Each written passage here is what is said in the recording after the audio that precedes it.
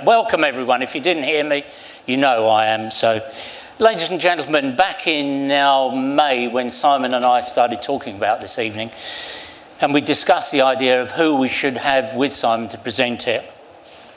And there was one name that came immediately to mind, and that was Richard Williams. And I'm delighted to say that Richard and Simon are here this evening. Now, for a moment, just indulge me. For me, music has been a massive influence on my life over the years. And throughout that time, unbeknown to Richard, he's been the barometer of my interest in music. I told him that on the way in, and he said, I hope I haven't corrupted you.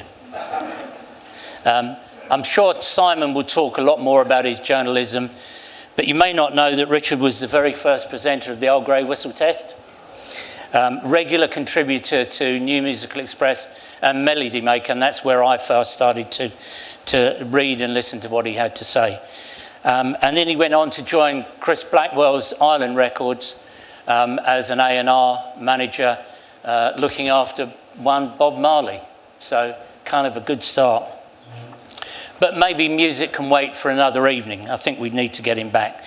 But tonight, Richard and Simon are going to talk about, in my mind, the best Formula One driver ever, Ayrton Senna.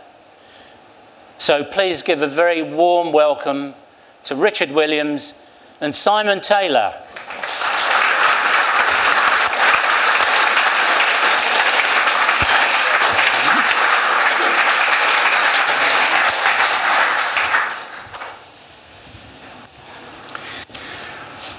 Good evening, ladies and gentlemen. I trust that, unlike Steve, I am mic'd up. Am I mic'd up? Yes, I think I am. Steve has already done a little bit of introduction about the career on my right. And we're here to talk about motor racing and to talk about Ayrton Senna. But the thing that is really unusual about Richard Williams in the journalistic world is that he is a polymath. Most people in Formula One, and I worked as a journalist in Formula One for a very long time, most of them aren't able to talk about anything except Formula One. Richard has written, I think he said, about every single sport except horse racing. You've done 6 Olympics and 5 World Cups. He has won glittering awards for his sports writing. He's written for The Guardian, for The Independent on Sunday, for lots of the great newspapers. And Steve alluded to his musical career. He was actually editor of Melody Maker.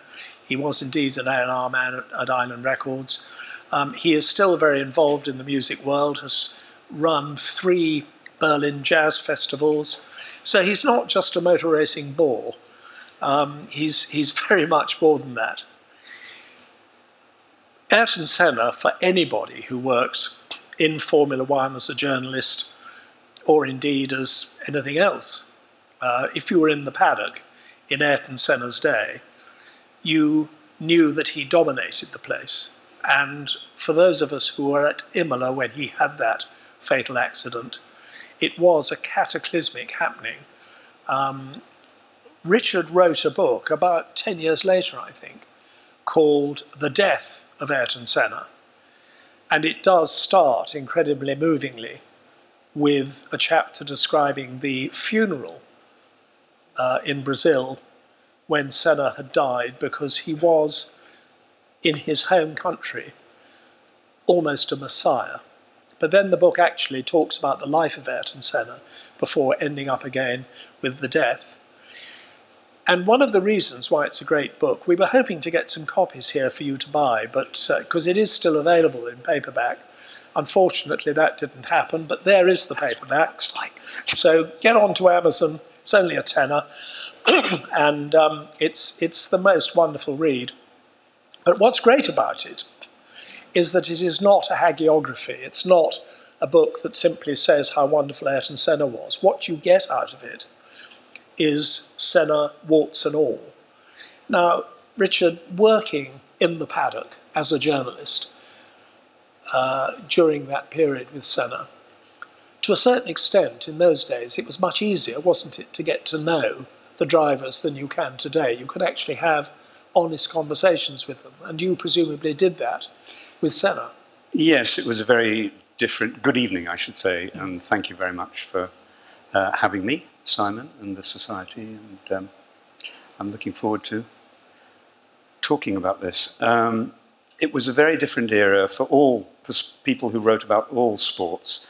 There were, even in the early 90s, there weren't really any media minders. There were press officers who arranged things for you, but they didn't get in the way. Nowadays, sport, and Formula One is no exception, has taken after Hollywood to some extent in putting up barriers between journalists and the athletes, or whatever they are, footballers, racing drivers. And you can understand that to some extent. It's not always been a happy relationship. But it makes it harder for someone who really wants to try and get under the skin of a sports person to do so, because you're kept at a much greater distance nowadays. Back in Senna's day, and before then, it was very much easier to buttonhole somebody and say, can we have a chat? I didn't do all the Grand Prix, unlike somebody like Nigel Roebuck or Dennis Jenkinson, who were very well known to all the drivers of their eras.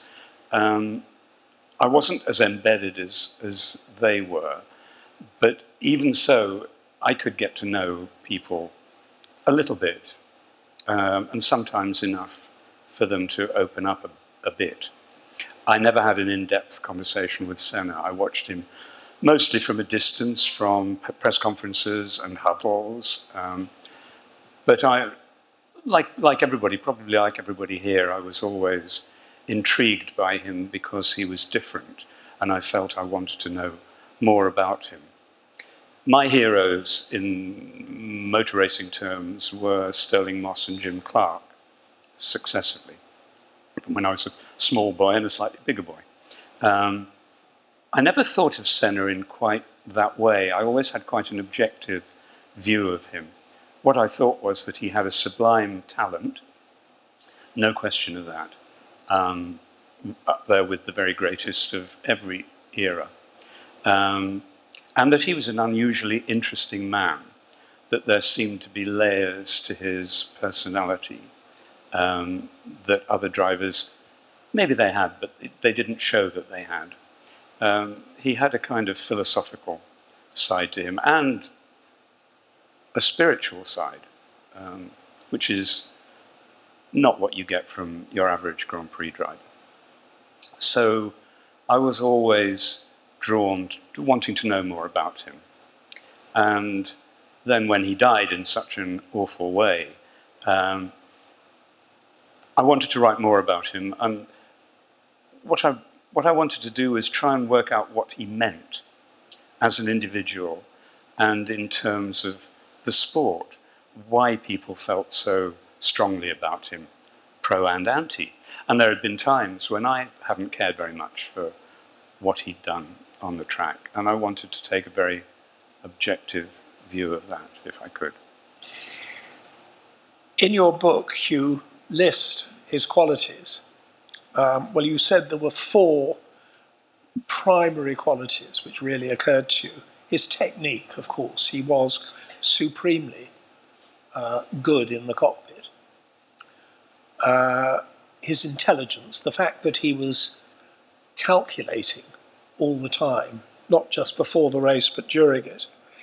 But there's also this thing of his kind of use of psychology as a weapon. The fact that he so believed in his own superiority that he would inflict that on other drivers, even if they were, like Alain Prost, his teammate. Yep. Martin Brundle said quite early on, from his experience of the season when they fought for the Formula 3 championship, he said, Senna had this bright yellow helmet. You saw it coming up behind you. You saw him getting close. he left it up to you whether you wanted to have an accident with him or not. And you based that decision on whether you wanted to finish the race or not, basically. And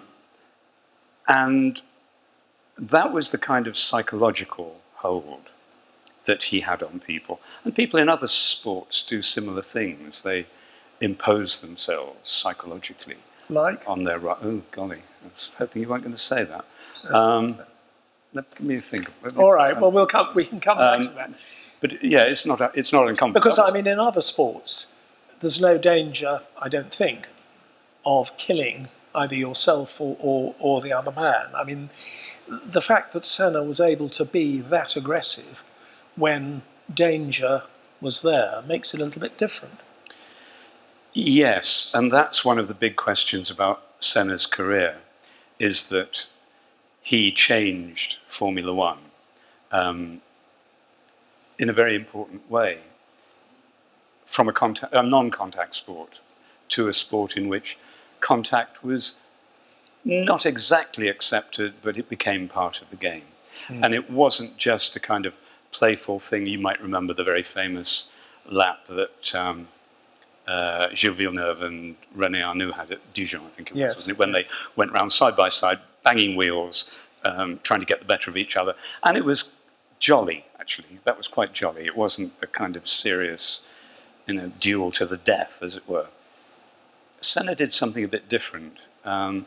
In his numerous altercations with fellow drivers, there was a strong hint of danger there, and a hint that, as I said with the quote from Brundle, it was up to the other person to decide whether they wanted to ratchet up that danger that he had imposed, that sense of danger he had imposed on them. But not even, him coming up and trying an overtaking manoeuvre into a corner, because there are always two sides to that story when the arguments happen in the paddock afterwards. But what about the time when he was coming down the straight at, was it Estoril?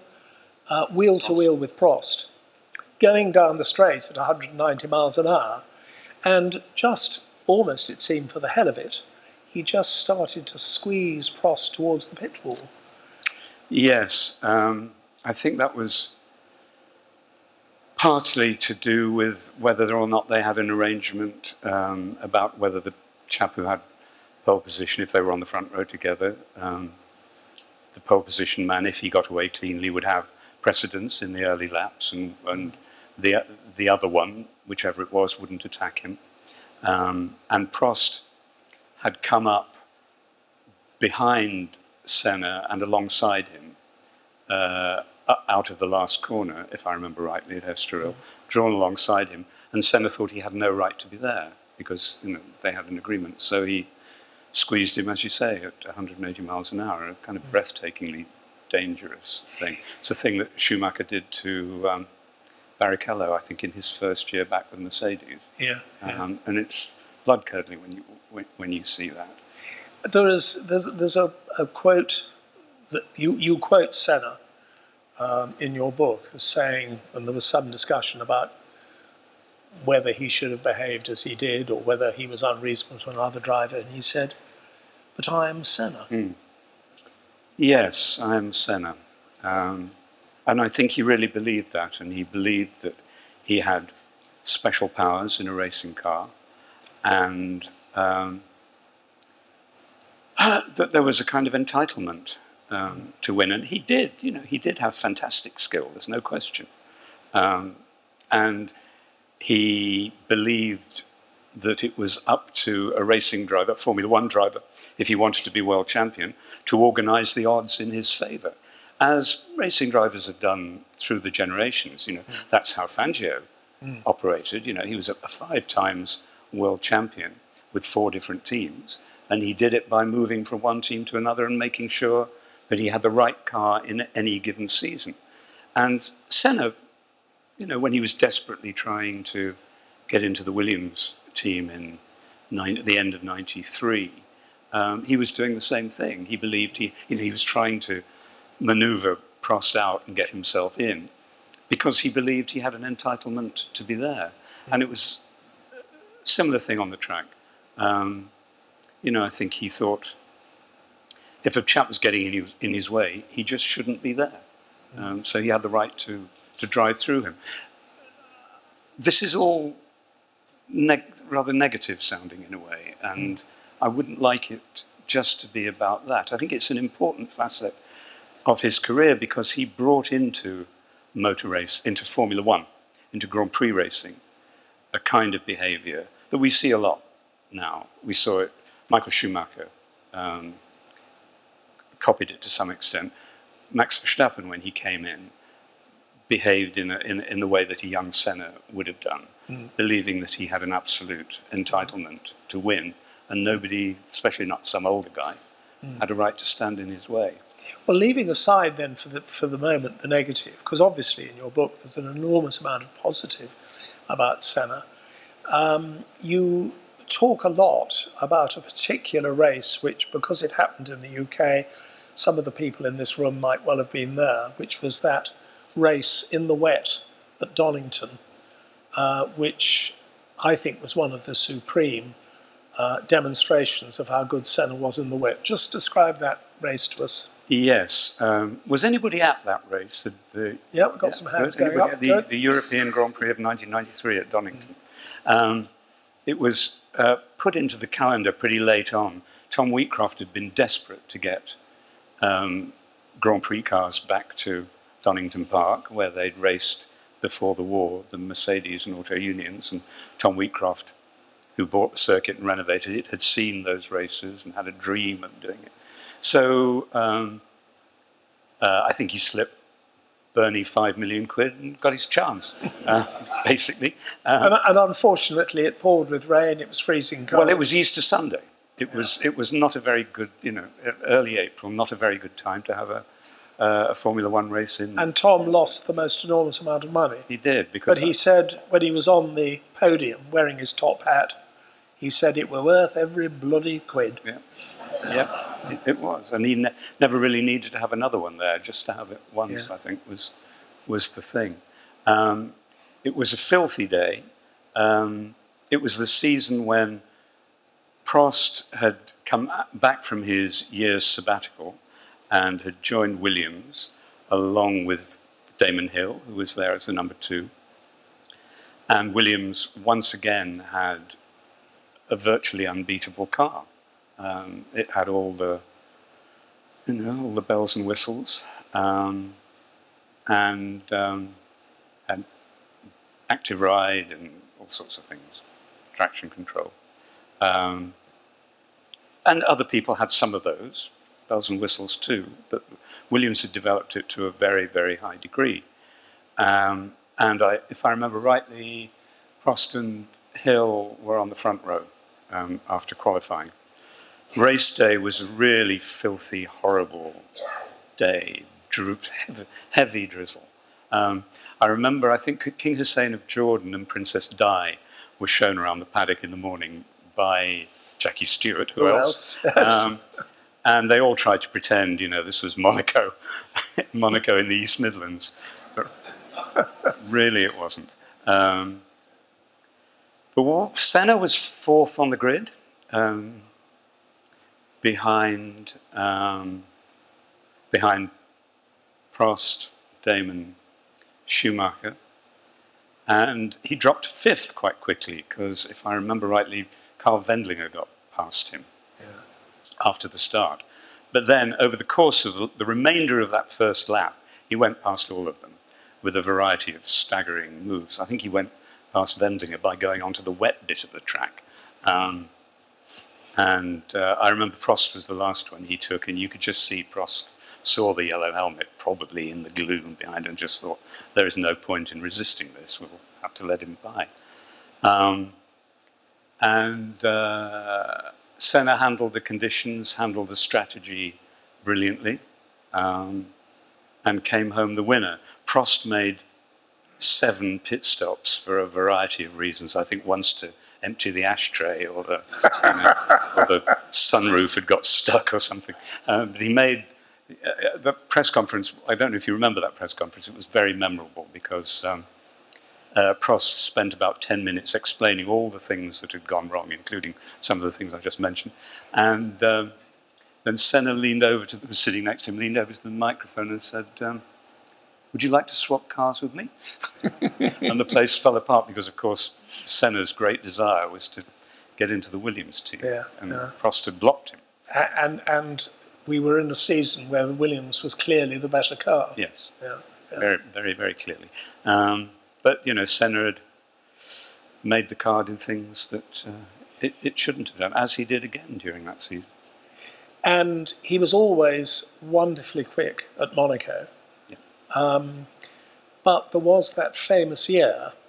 Senna didn't make many mistakes, but being on the edge as much as he was, there were occasional mistakes. And I think you've said in the book, Richard, that he unlike Prost, unlike many drivers who were less perhaps passionate, when he was in a comfortable lead, he didn't ease up or go more gently, preserve the car, take no risks, make sure he got to the checkered flag first. He just stayed on the limit all the time, even though he had such a huge lead that he was completely unchallenged. And we then had that embarrassing accident at Monaco when he was comfortably in the lead late in the race and he incomprehensibly suddenly crashed. I think the reason for him maintaining full pace even when he was in the lead of a race was a question of rhythm.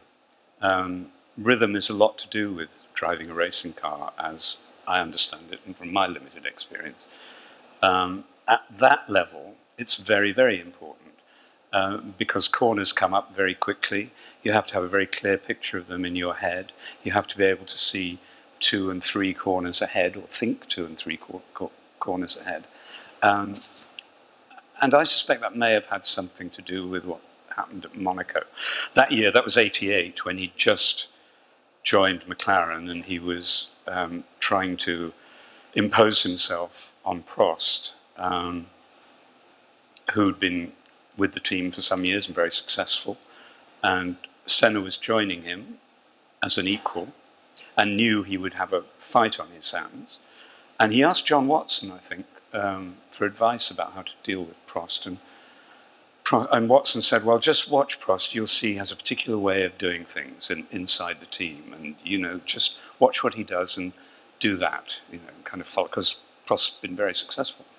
And Senna went away and thought about that and thought, sod that, I'm not doing that at all. I'm going to sort of do the opposite of that.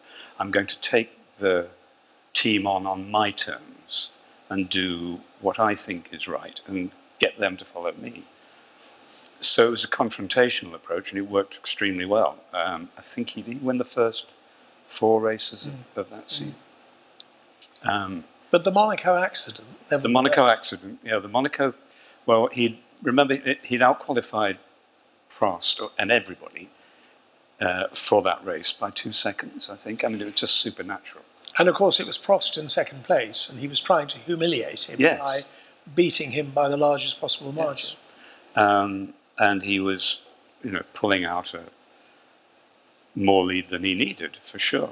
But I think trying to maintain his rhythm at such a high level, so close to the edge, he made a tiny mistake. You know, when you come down the hill at Monaco, you go around what used to be the station hairpin, as I think of it, and then down to the harbour front to Portier, a sharp right-hander, 90-degree probably right-hander, before you go into the tunnel.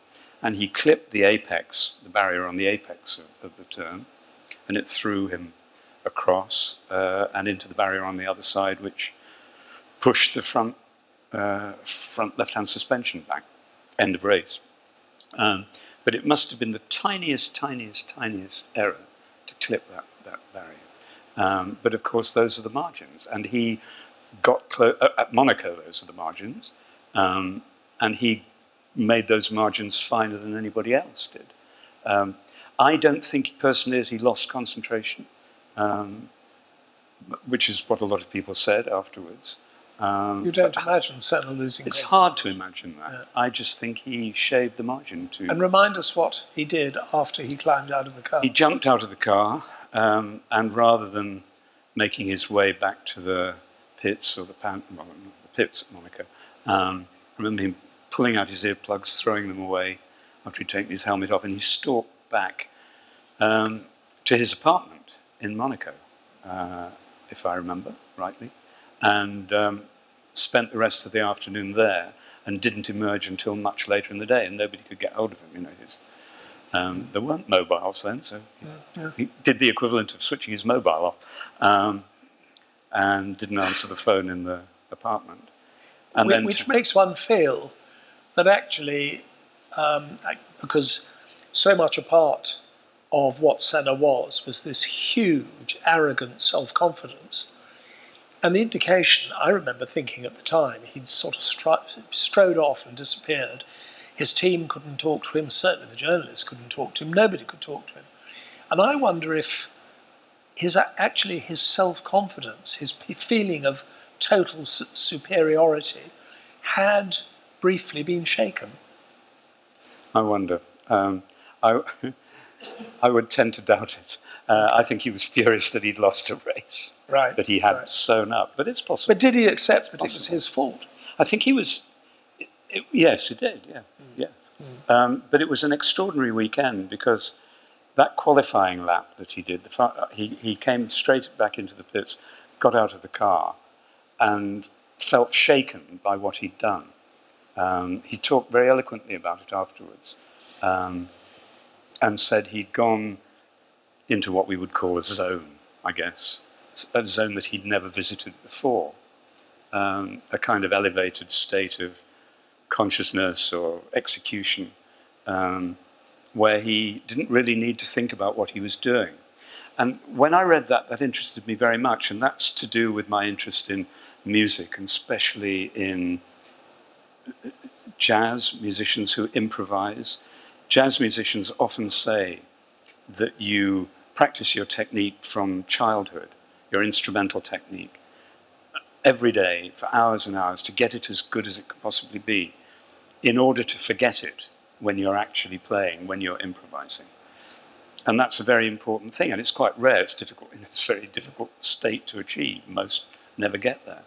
Well, you say in the book that you make that comparison in the book, and you say that this thing of Senna feeling that he was on a different plane, so he didn't have to think about it. He did this fastest lap that anybody had ever done around Monaco. And it's like a jazz musician who kind of loses focus on what he's doing. Because it's almost as though somebody else is playing the instrument. Yes, and the execution becomes somehow automatic, and it's just a kind of pure perception of what you're doing, a pure sensitivity to what you're doing.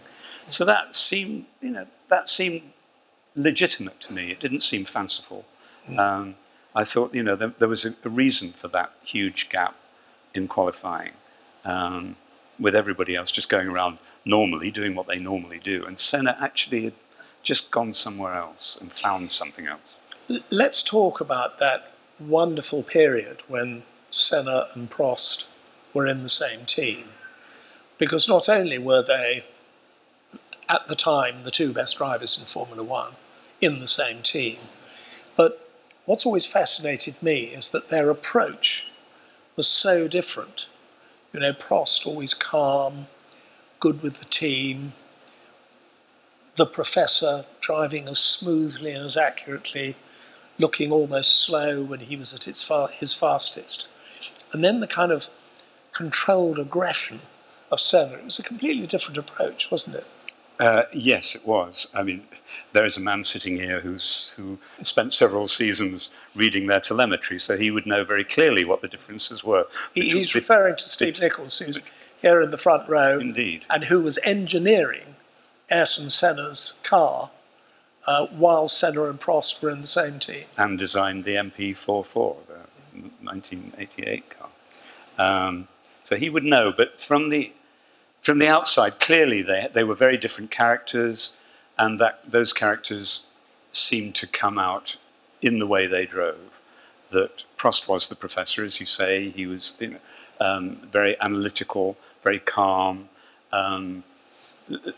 There's the old thing of the best way to win a race is at the slowest possible speed, and that seemed to be Prost. Whereas with Senna, you could see the emotion in his driving, which I think was why he connected with so many people just watching on television or in the grandstands. And that's a very important thing in sport. You want to see that emotion come through, whether it's a tennis player or a footballer or whatever. You really, as a spectator, maybe not as an engineer, but as a spectator, that's what you want to see. And you could always see that with Senna, as you could with Gilles Villeneuve, for instance. It's a bit sort of, are you Beatles or are you Stones? Prost and Senna.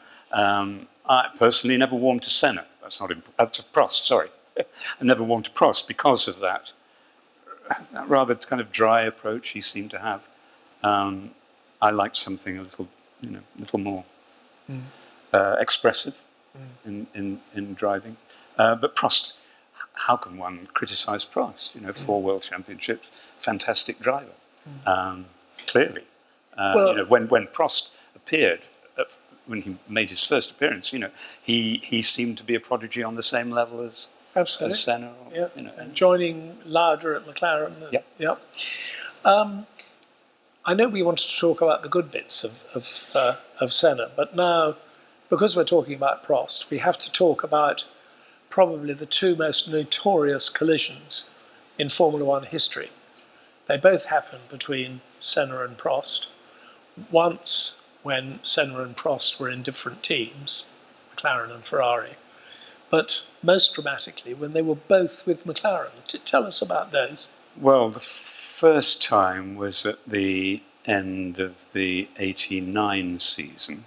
Senna had won the championship in 88, their first season together, and they went into the last race at Suzuka. Either of them could win the championship. And I can't remember what lap it was. Steve, do you remember what lap it was? Yep. Towards the end, right, yeah. And they came up to the very tight little chicane, neck and neck, and it was pure headbutting, I think. And they just kind of neither of them took the chicane. They both sort of came to a rather embarrassing halt. And it was interesting. Prost worked out very quickly that this was probably going to mean that he'd won the championship. So he jumped out of the car and went away. Whereas Senna made this fantastic maneuver around the cones and the inside of the chicane and carried on. But the end result was indeed that Prost won. Well, Senna was disqualified, wasn't he? Yes, he was in the end. Effectively avoiding the chicane. Yeah. And then which seemed pretty unreasonable, actually, because he wanted to carry on racing, whereas Prost clearly didn't. Yeah. Which also says something about their characters, I think. Yeah. One made the better calculation than the other, actually, in the end. And then, bizarrely, it was at the same circuit, by now Prost, I guess, to escape Senna, had moved from McLaren to Ferrari. And then they collided again. Tell us about that. Well, they were, again, they were on the front row together for the start of that Japanese Grand Prix at the end of 1990.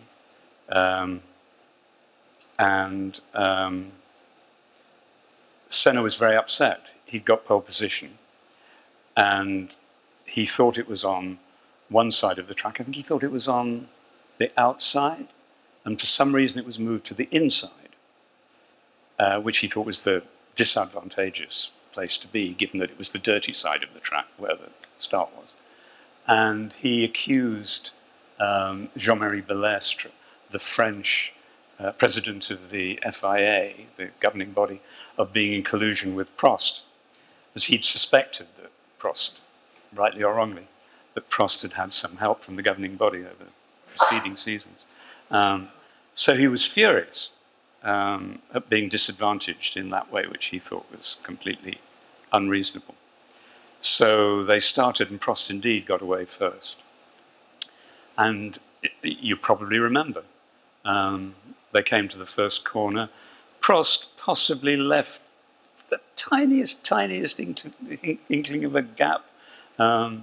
Senna either went for it or went for the back of Prost's Ferrari, and he didn't really mind which it was, and he went into the back, and they both went off at around 130, I think, wasn't it? And sort of ripped across the... And as a result, Senna won the championship. Yes, and as a result, Senna won the championship. So that was his revenge, no doubt. And of course, he pretended that he hadn't meant to do it, and then a couple of years later gave an interview in which he said, I did do it. Yeah. That's right, yes. Yeah. Teammates, obviously, as is so famous, and as we've heard, Senna and Prost were not happy teammates. When Senna had a teammate that he could more easily dominate, which meant really all his teammates except for Prost, he then seemed to be much more comfortable. Yes, he was, at the beginning of his career, when he went from Toleman to Lotus, it looked as though his teammate was going to be Derek Warwick. And he knew Derek Warwick pretty well, and he knew that Warwick was a potential Grand Prix winner. He was a very good driver indeed. So he made sure that Warwick didn't get the seat. And actually, that was his second season, his first season with De Angelis, and when De Angelis moved to Brabham. That's right, yeah. He was going to have a new teammate, and it was going to be Warwick, and then it wasn't, because Senna objected. And I think they got Johnny Dumfries in. They did, yes. Who was a very good driver. But the Marquis of not Bute, really a potential winner. Probably not, no. Yeah. And certainly would know his place anyway. So that was an example of him manipulating things, to his no doubt about that. But I was always fascinated by the period when he was teammates with Gerhard Berger, because Berger was an extremely rapid driver, a Grand Prix winner. But somehow, Senna, having established that he was the team leader and the better driver, you never saw Senna making jokes. Senna never seemed to crack a smile, certainly not at the circuit. But somehow Berger, with his practical jokes, his throwing briefcases out of helicopters. Another great thing Berger would do is steal your passport and paste in where your face was in the picture. He'd paste in a picture of the chimpanzee, and if you didn't know, when you arrived at the border, the customs official would be somewhat bemused. But that was actually an extraordinary friendship, wasn't it? Yes, it was. It was a genuine friendship, but I think it was based on Berger knowing his place. Yeah. Even though they were not a million miles apart in terms of talent, I think Berger accepted that if he were going to be in a team with Senna, then he would have to take it, basically. And of course, Senna repaid him by giving him a victory at the end of their season. But he did it in a slightly insulting way, didn't he? When Fangio allowed Moss, or didn't, to win the British Grand Prix in 1955 when they were together at Mercedes, Fangio never let it be known, never showed by any gesture in the race or afterwards that he'd let it happen. Moss always suspected that he had. But Fangio respected Moss, this young teammate, this young number two, to give him a victory in his home race without undermining the integrity of that victory. And what Senna did with Berger was wanting very nicely to give him a win at the end of the season. Or perhaps Ron had said to him that this should happen? I don't know. Okay, but anyway, what happened? What he did was pull over after the last corner and just sort of, make it very obvious that he slowed down and let him go by to win the race. A bit like what Ferrari got up to in later years with Schumacher and Barrichello, but that was kind of enforced. It wasn't, and it was for very different motives. Yes, quite. Yeah. I know Senna said, again, a fascinating line in your book, that he didn't, I don't know if he said this, but you have divined this, that he didn't like to make friendships within the team, but that least of all should you be friendly with your own teammate, because that might weaken your own strength of superiority.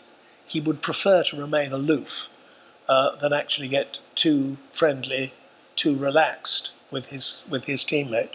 I suspect that may have softened a little as he got into his 30s. Maybe it did with Berger. I think Damon Hill, who was definitely his junior, but I think found him, a pleasant teammate. I don't think, there was any difficulty there. But then, Senna would have known that he was a better driver than Damon, that there was no threat certainly at that stage, with all due respect to Damon. One of the ways in which he really was different, you tell the story of how if you were able to penetrate the first-class cabin at the front of the plane, Senna would be there on a long-haul flight going to a Grand Prix in the other side of the globe, and he'd have his nose deep in the Bible. He would read the Bible on a long flight. And he talked about God quite a lot. What do you make of all of that? Brazil is a very religious country. He was brought up as quite a devout Catholic, certainly a practicing Catholic. He took it seriously. He went into churches sometimes, but he always said he liked going into churches when they were empty. It's an interesting facet of his character, that he didn't want particularly to be in a church while a formal service was taking place as part of a congregation. But he liked going into a church and just sitting there and thinking, and I suppose we would say today, getting in touch with his own spirituality or whatever. He certainly believed in a God. Do you remember at the end of the Japanese Grand Prix in '88, I think? Yes. He said, it was a great victory for him. And he said he came round the last corner and was zooming up to the checkered flag, and he saw the face of God as he came out of the last corner. Well, okay. Maybe he did. I rather like the fact that he only wanted to be in a church on his own, rather than with a congregation of ordinary people, because that was part of his feeling of superiority. He thought that if he was going to talk to God, he was going to do it on his own, almost as an equal. And that God would want him to himself, yes, probably. Exactly, yes. Extraordinary. Yeah. Also, I suppose, the religious thing, if you like, added to his armour of self-belief. This huge self-belief, this feeling that he had a divine right to win every race. And in a way, he must have used that religion as a sort of tool to strengthen that. Yes. I think a lot of people, particularly in the British media, found his expression of his spiritual beliefs distasteful. We're quite a secular country, unlike Brazil. Nowadays we tend to react against that, particularly when it comes from somebody who's famous in another field. It's okay for the Archbishop of Canterbury to say that, but would you want David Beckham to say it? Possibly not. So when people do that, and particularly when they appear to be advancing it as an example of how they have some kind of superior cast of mind or a hotline to God, then I think that put a lot of people off. You always have to remember with somebody like Senna, he's expressing himself in his second language, maybe not even his second one, but not his first language. And people tend not to make allowances for that. That sometimes, he was a very eloquent man, no doubt about that. He was eloquent in English too, but sometimes nuances don't quite come through. I always used to think, when I heard him speaking in press conferences, and how eloquent and expressive he was, when he first arrived in this country to start driving in Formula Ford, he didn't speak English at all. And it was, to me, a measure of, I'm sure the reason why he learnt English so quickly and so well was all part of his determination, his focus to be the best racing driver. And English is the lingua franca of motor racing, so it was part of his job to become very clear, whether it's talking to his team or talking to the outside world. He needed to do it well, and that's what happened. I wanted to talk about one equally interesting in a very different way, another character who came up against Senna and who had his own prickly armour of self-belief and was completely impervious, but the only person I think who was completely impervious to Senna's psychological weapon, and that was Nigel Mansell. Yep. Nigel is not a man that you would ask about spiritual unless you wanted a thump. Yes, I mean, that was such a great time for a group of drivers at the top who all had completely different characters. You had Nelson Piquet from Rio, who was a certain type of Brazilian. You had Senna from São Paulo, who was a completely different type of Brazilian. You had Prost, again, who was different, and you had Mansell. Very, very wide spread of behaviours, I think you would say. And of course, Mansell in the Senna years, in the years that Senna came in, and it was very clear he was the anointed one. He was going to be a multiple world champion. There was never any doubt about that from the moment anybody saw him. Mansell had a very, very different path to the top. He had to fight for everything, and he had to fight scepticism inside and outside the paddock. He had to fight people who disliked him, quite frankly. One of the reasons why Williams were quite happy to see the back of him was because Patrick Head found him so impossible to deal with. Yes, and would never make any bones about that. No, that's right. Ashamed about it. I mean, I'm afraid, there's quite a lot of snobbery involved in that. Nigel was a kind of horny-handed son of the West Midlands, and didn't bother sprucing up his accent or his manner in any way. But he was a fantastic driver. Of course. Anybody who thinks Nigel Mansell wasn't, worth his world championship is wrong. He was a guy who got into a car and just wanted to get past the guy in front of him. And what else do you want from a racing driver? So when he came up against Senna, what happened?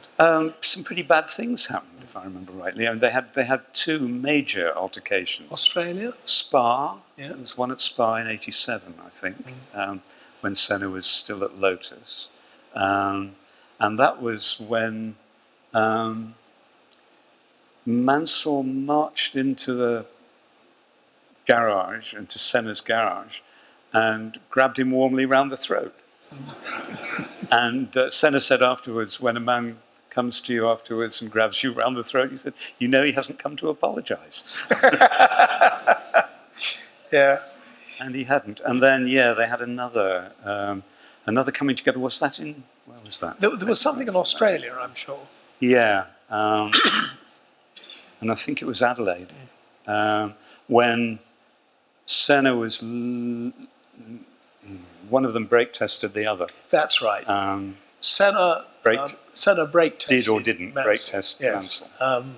I think when you saw it on television, and I think Jackie Stewart was watching it on television, probably commentating for American television, and said that it was absolutely clear that Senna had deliberately driven into the back of Mansell. Or if I got it the other way around, it was that way around. Yeah.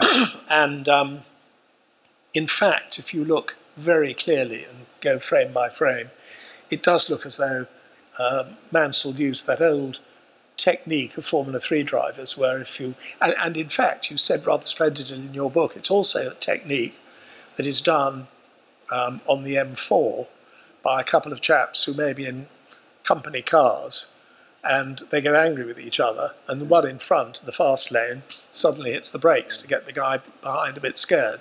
It's one thing to do it on the M4 at 80 miles an hour. It's quite something else to do it on the track. I'd rather they kept it to racetracks myself and didn't do it on the Absolutely. other. Yeah. But it went back to the incident at Monaco, or the race at Monaco the preceding year, when Mansell had been when Senna won, and Mansell had been behind him, clearly quicker, for the whole of the last part of the race, and hadn't been able to get by because Senna had been very adroitly filling the track, which is possible to do at Monaco, of course. And there was a theory that Mansell might have been paying him back for that, yes, showing him what was what. I mean, they both went off. But do you remember Davy Jones, the American driver, who'd raced against Senna in Formula 3? In Formula 3. And was a thoughtful chap. And I talked to him about that incident. And he said he thought it might have been, maybe Mansell braked a little bit earlier, maybe, not trying to prove anything or do anything. But he said his impression was that, as I was saying earlier, Senna always thought 2 or 3 corners ahead. He always thought well ahead of where he was on the track. And he may have, in his head, have been on, in a sense, on autopilot in that moment. Yes. And Mansell did something, very close to him that he hadn't been expecting and couldn't do anything about it. On the other hand, I talked to 2 other guys who'd raced against Senna in Formula Ford, Dave Coyne and somebody else, can't remember the other one, and they both were absolutely convinced that Mansell had done it on purpose. Yeah.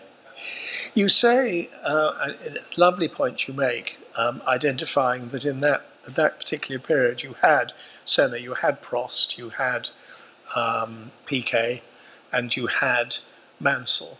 And they were all quite different, and they were all, in their different ways, very interesting characters. Now, in modern Formula One, one might say superficially that there aren't any characters anymore.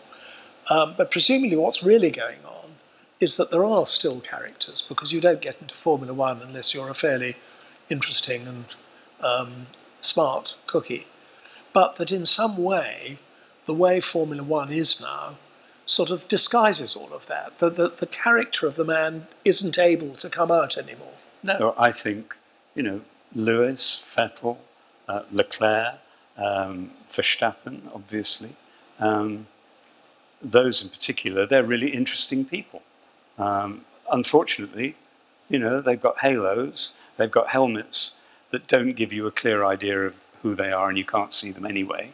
The cars are extraordinary now. They're extraordinary pieces of engineering, but they're not designed to allow the spectator to see what the driver is doing in the way that you could when Fangio was in a 4-wheel drift, or even Schumacher, twitching a car around a corner. They're just such big lumps of engineering and high technology, and the driver is so hidden. It's partly because of Senna's accident, where the cockpit sides were raised, and then after Jules Bianchi's accident, the halo came in. Is it not also because you can never analyse what, in a victory, how much of it is due to the car, how much of it is due to the driver?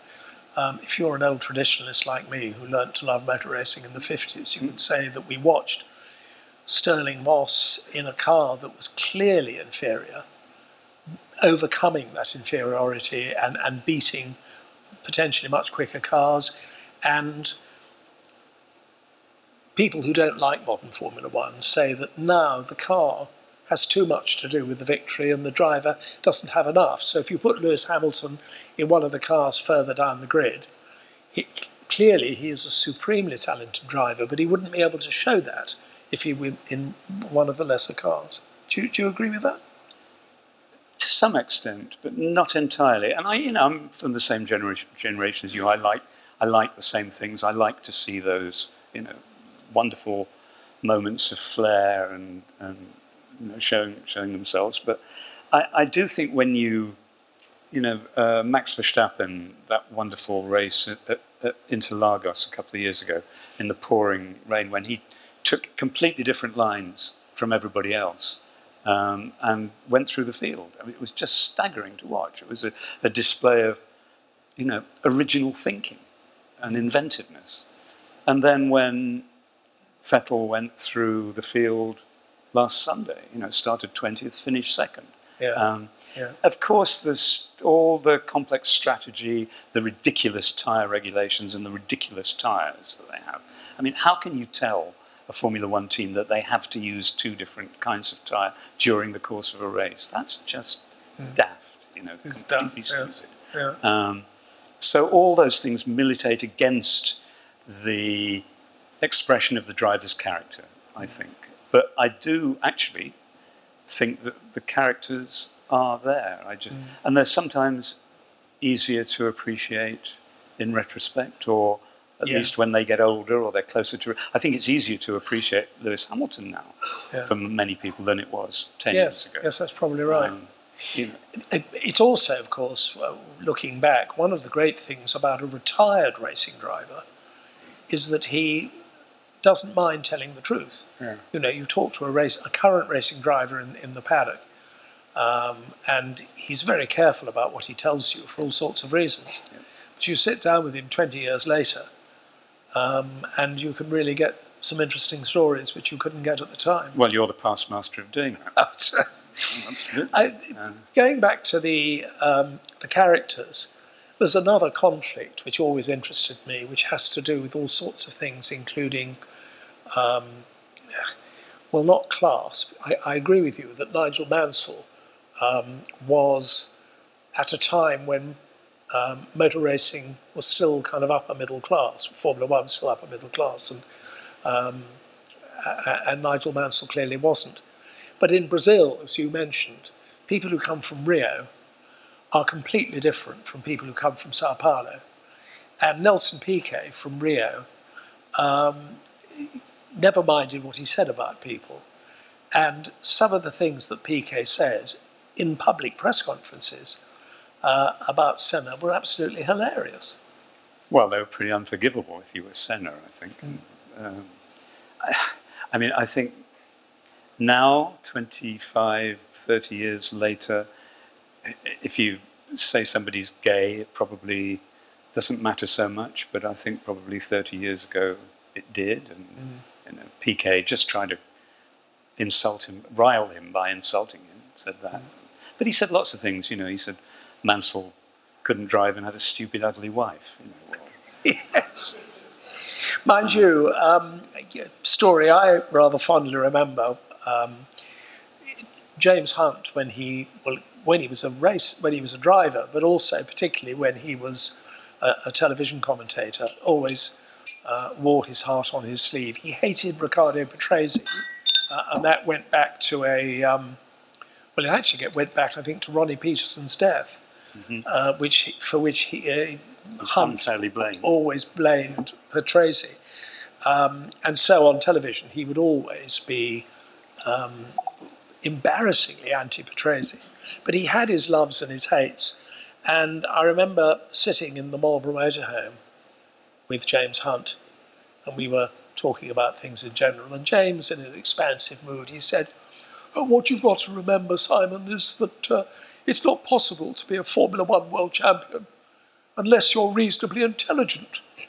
And at that moment, Nelson Piquet walked past the window and he said, mind you, there are exceptions to every rule.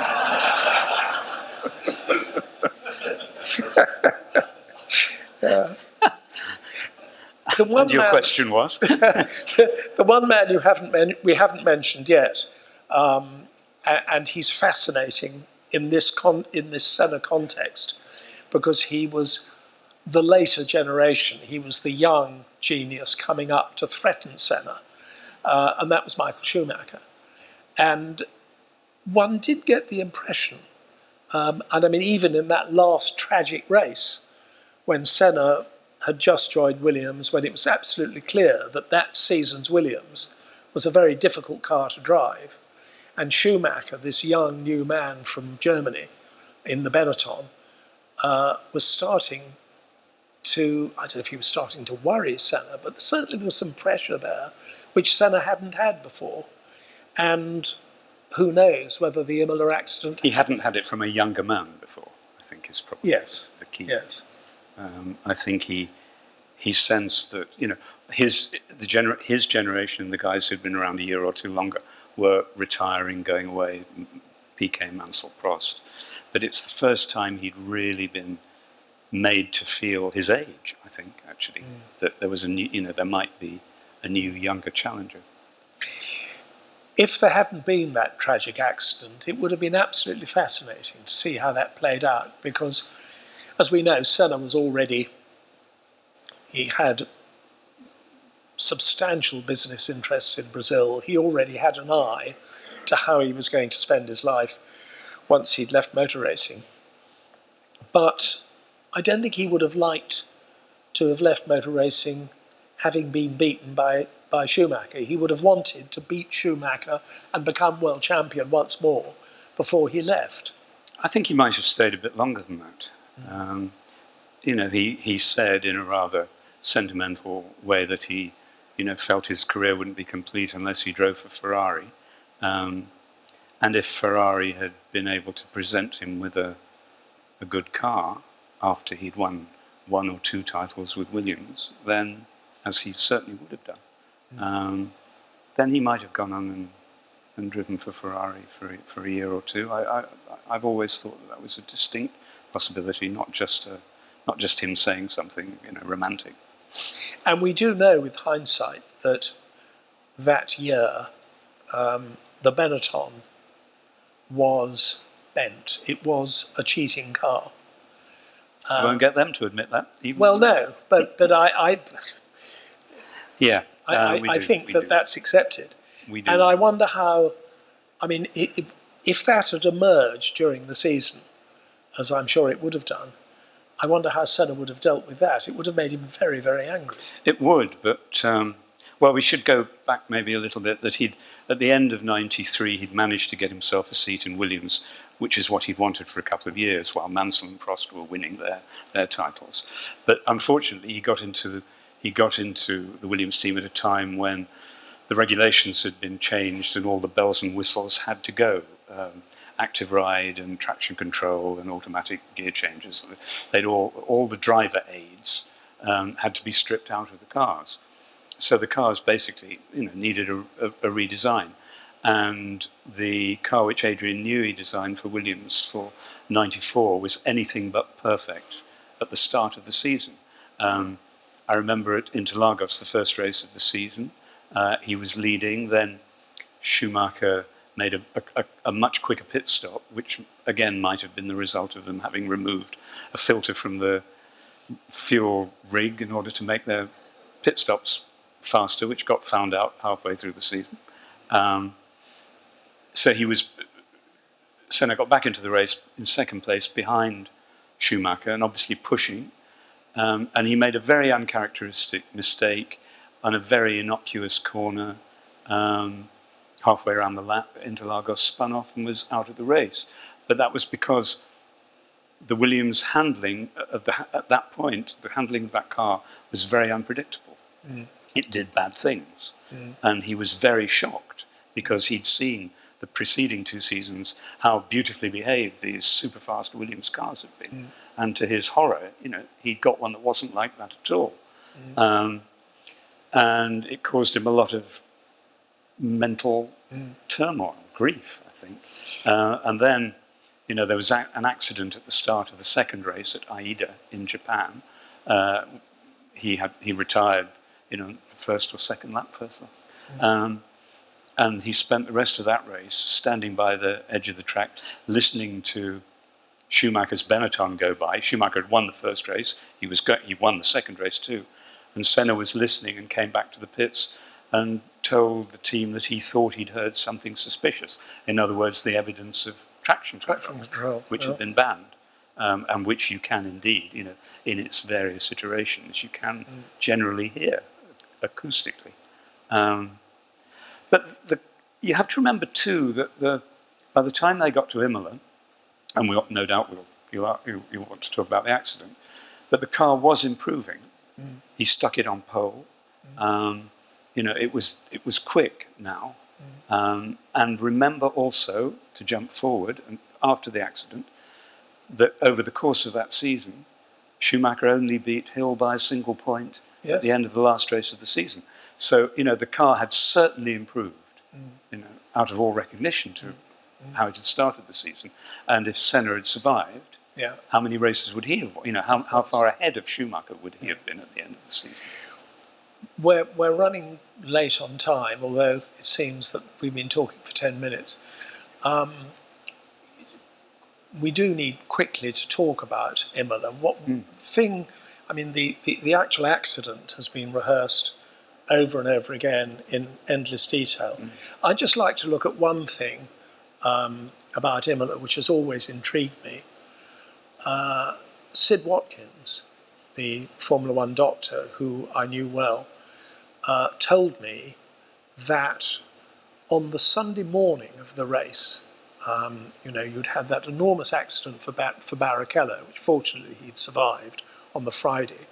You'd had the death of Roland Ratzenberger on the Saturday. And it was a long time since anybody had died in a Formula One car. 12 years, I think. Yeah, and that really shocked Senna, and it really upset him. You tell the story that Saturday evening he phoned his girlfriend in Portugal in tears. She was staying in his villa. This is Adrienne, his last girlfriend, with whom he'd spent a year, 405 days, I think she remembered. They'd met at Interlagos the year before. And she said that he'd rung her on the night before the race in some anguish and saying that he didn't want to race. And then later, an hour or so later, maybe two, he'd rung back and said, I feel okay now, I feel better. Well, then, according to Sid Watkins, this is the story he told me, and he and Senna were very close. They had a most unusual friendship. I think because Senna had huge respect for Prof. Watkins, and Prof liked it because he was a fascinating, mysterious, intriguing character. And on the Sunday morning, Prof said that Senna came to see him and said, I don't want to do this anymore. I don't like it anymore. It's threatening me. And obviously Ratzenberger's death had something to do with that. And Sid said, for God's sake, Ayrton, if that's how you feel, you must stop now. Come to Scotland and let's go fishing. Because Senna had gone and stayed with Sid up in Scotland and they'd done some fishing. He said, give up all this motor racing now. If that's how you feel, you've got to stop and come to Scotland and we'll go fishing. And Ayrton said, I can't. Contracts, money, commitments, I can't just walk away now. Maybe we can talk again at the end of the season, but I'm now embroiled in this. I'm sort of ensnared in it, and I've got to keep racing. And what fascinated me about that was that you're always aware of racing drivers' commitment, of their absolute single-minded determination to win. And when that goes, then they retire. And the fact that Senna had that at that stage is extraordinary to me. Yeah. He was always very affected by other people's serious accidents. Do you remember the famous story when Martin Donnelly had his horrible crash at Estoril? After it was all over and things had been cleared away, Senna, and the session was long over, Senna made his way to the site of Donnelly's crash and just stood there for 20 minutes thinking. Well, that's an interesting thing. We know Barrichello's crash obviously affected him greatly because they were both Brazilian compatriots, and Barrichello worshipped him as a young guy, and then with Ratzenberger's crash, all that got on top of him. And there is said to have been there were problems within the family, perhaps. Family didn't like his girlfriend. I think they didn't think she was good enough for him. She was kind of ordinary person. Seemed to me, what I could see, that they were very happy But I don't know if you remember at the funeral. I remember I went to the funeral and I remember it very clearly. The open air interment. The family made their way in cars, people carriers, to the gravesite. And I remember Adrian going to get in the family people carrier and being told, no, you go in the one behind. And Ayrton's sister motioned to a woman called Jusha Meneghel, who was a singer who'd been Ayrton's girlfriend before Adrian for a couple of years, very famous singer in Brazil. You come, and it was as if Jusha was the official widow. And I think there were tensions in the family. Because he and Adrian were together uninterruptedly, I think, for almost 2 years. No, just over a year. Just over a year. Yeah, okay. they were. And this was obviously something that was not going to be spoken about by the family afterwards. Yeah. But there was an element of that there. So I think perhaps there was a bit of disturbance in his life off the track as well that might have affected his... We're running short of time, and I do want to ask if there are any questions from the audience. But the final thing I must ask you is about the funeral. If you have Richard's book, The Death of Ayrton Senna, or if you're able to get hold of a copy, even if you don't read any of it except the first 20 pages, which is Richard's description. I think you were sent by The Independent on Sunday to cover the funeral. Yeah. But it is the most extraordinary, evocative description of how the whole of Brazil, a large country with a population of whatever, the whole of Brazil had been kind of galvanized by this event. And the military fly-pasts and the thousands of people weeping in the street, extraordinary. And people queuing for, old women and school children queuing for 7 hours to get into the building where the body was on display before the funeral. I was very lucky. My sports editor said, why don't you go? That night, he rang me up the night of the accident and said, why don't you go to the funeral? Get on a plane to Sao Paulo. So I did. And I got to Sao Paulo on the Tuesday morning via Lisbon, half an hour ahead of the plane that brought his body back from Paris. So I was able to, I got a taxi and we joined the motorcade that followed the fire engine with the coffin on it several miles from the airport into Sao Paulo to the place where the hall where the body was going to lie in state.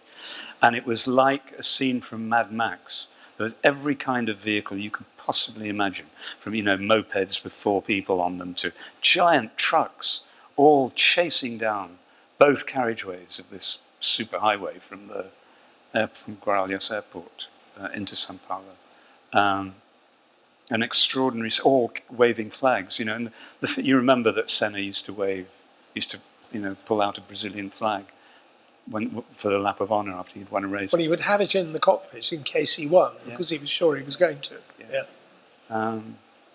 They all did, and that was it was a Senna thing, for them all to do that. It was a salute to him.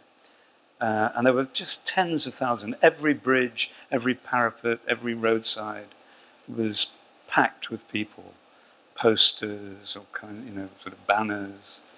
It was amazing. I've been to 2 great funerals in my life, Bob Marley's and Ayrton Senna's, and they both had the same effect. Jamaica is a much smaller place than Brazil, but it brought the place out.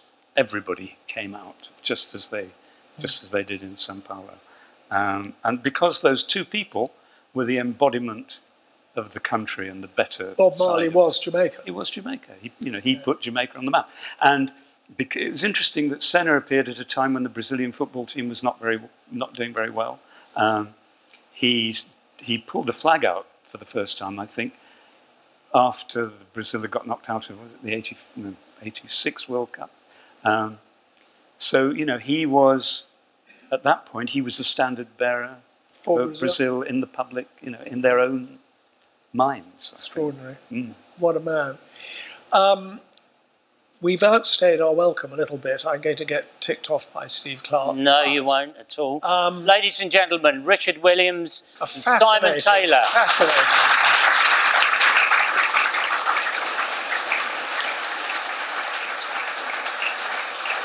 But Steve, I hope you're going to... You've got a microphone. The mic is there, if you can pass it over. Right, we'll give you the microphone. Have we got any questions for Richard Williams? There is bound to be one. OK, just let me get to you. I have read the Senna versus Post book several times, and I've seen the film a couple of times, and I used to watch Senna and all his other crew with great enjoyment. I noticed in the book, and also in Senna's driving, a couple of years before he died, there seemed to be a mellowing in his driving. I've also read Jackie Stewart's autobiography when he was talking about the work for driver safety. And in this Senna versus Post book, just before Schumacher came on the scene, he seemed to be mellowing that something had to be done about driver safety on the circuits at that time. Although at that point we hadn't had any deaths for 10 years, 8 years at that time. I was wondering, is the mellowing something that you noticed? There was a change a little bit as he matured. And in the book, Prof Watkins actually said, while the race was on, that Senna was heading for a big accident. I read that in the book. It's the only place I've ever read it, so I assume it was in that book. So I was wondering whether there was a change coming through and he was starting to mellow with regarding to driver safety in circuits and how the FIA and the whole media thing was affecting how the Formula One was organised. What do you feel, Richard? And could that have actually helped him not to have had the accident? Yeah. I think he was certainly becoming more aware of safety. There was talk of reviving the Grand Prix Drivers Association, wasn't there, which had a primary purpose, not like the usual trade union of negotiating drivers' salaries, but of making sure that the cars and the tracks were safer. And really, nobody bothered about the GPDA for years. I mean, it had sort of fallen into disuse. But I think he was in the forefront of reviving it with the thought of making things safer. Intimations of his own mortality, perhaps. Yeah. Maybe. Another question, maybe, ladies and gentlemen. I'll just sit down. Anybody been a passenger when he was driving? Anybody here? There's a few people here where he's a mechanic and things like that. I believe he used to be quite ruthless with the cars he was given. Used to kill them quite often. They're motor cars, ordinary motor cars. I once did a lap of Brands Hatch in the passenger seat of a Ford Transit with James Hunt driving, sideways all the way around in a Transit, but not Senna, no, sorry. Steve, you never pleasure of that? OK.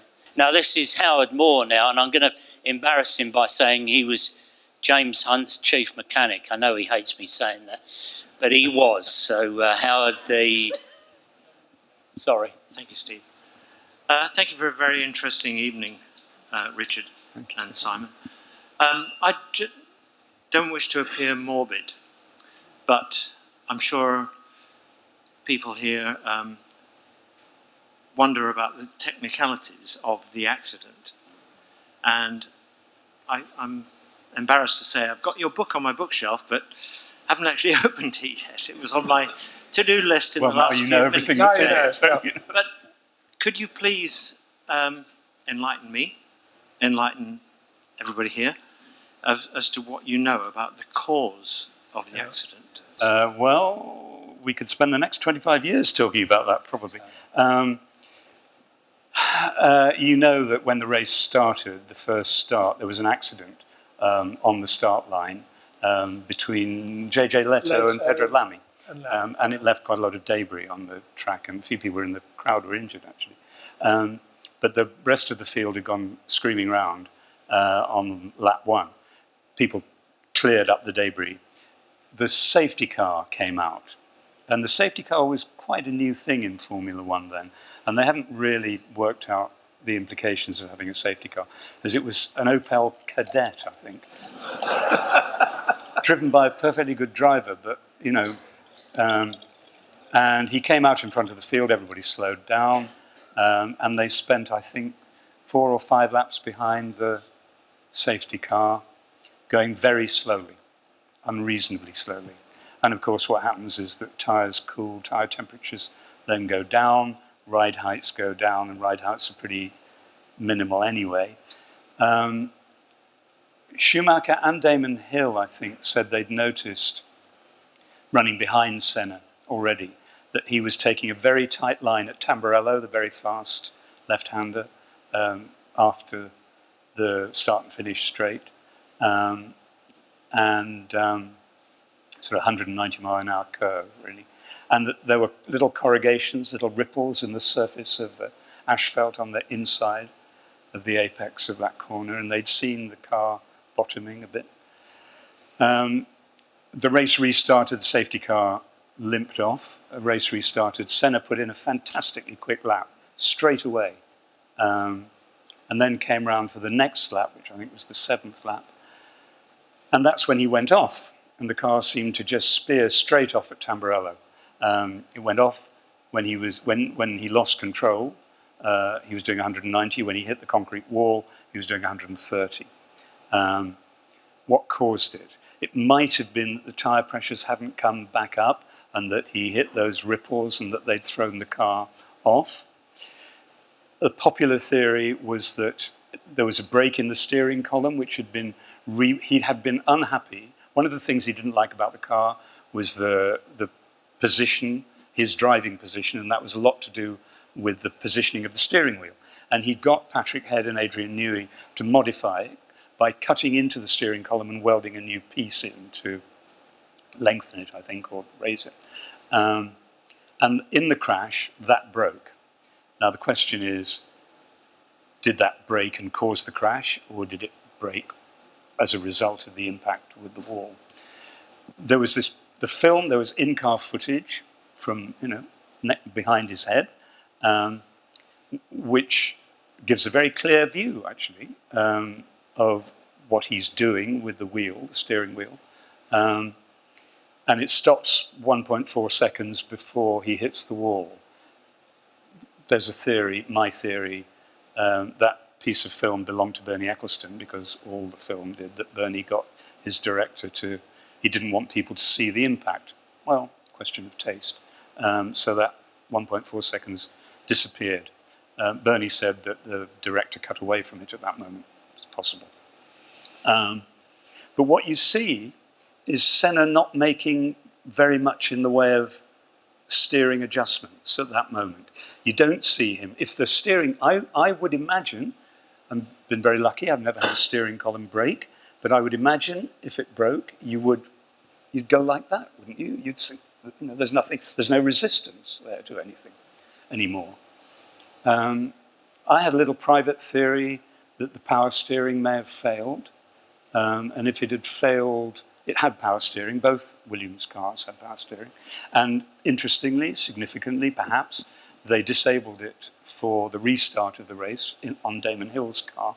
That may have been just precautionary, probably was. But if the power steering had failed, it might have failed progressively, so he wouldn't have felt a sudden catastrophic change in the sensation of the wheel. All these things were discussed and analysed minutely during the inquest in Italy, and then again when it came up before the Court of Appeal. No definitive verdict was ever reached. Of course, we know what killed him, that the wheel came back, hit him on the head, 2 pieces of the suspension penetrated his helmet.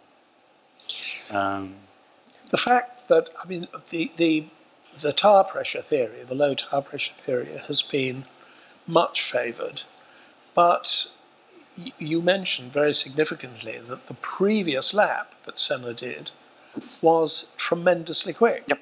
And if he had soft tyres, then he surely wouldn't have been able to achieve that time. No. Some good judges, Damon, I think he made a mistake. It's possible. It's possibly, quite possible. 190 miles an hour, quite possibly made it. He was Senna, but he was still, a human being and a racing driver. I tend to agree with you. I don't think it was the tyre pressures, but we will never know. No, we won't. One more question, ladies and gentlemen, maybe.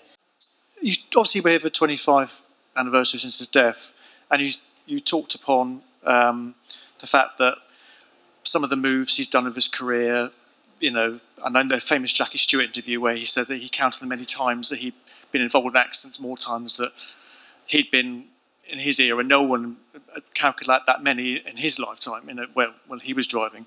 But if you take the consideration now where the incidents in the Senna Mansell Prost era were great, whether you take them out were good, it was good driving. If you look at today with the stewards, for instance, the incident with Verstappen in Austria, how that took several hours after the race when we knew nothing had happened.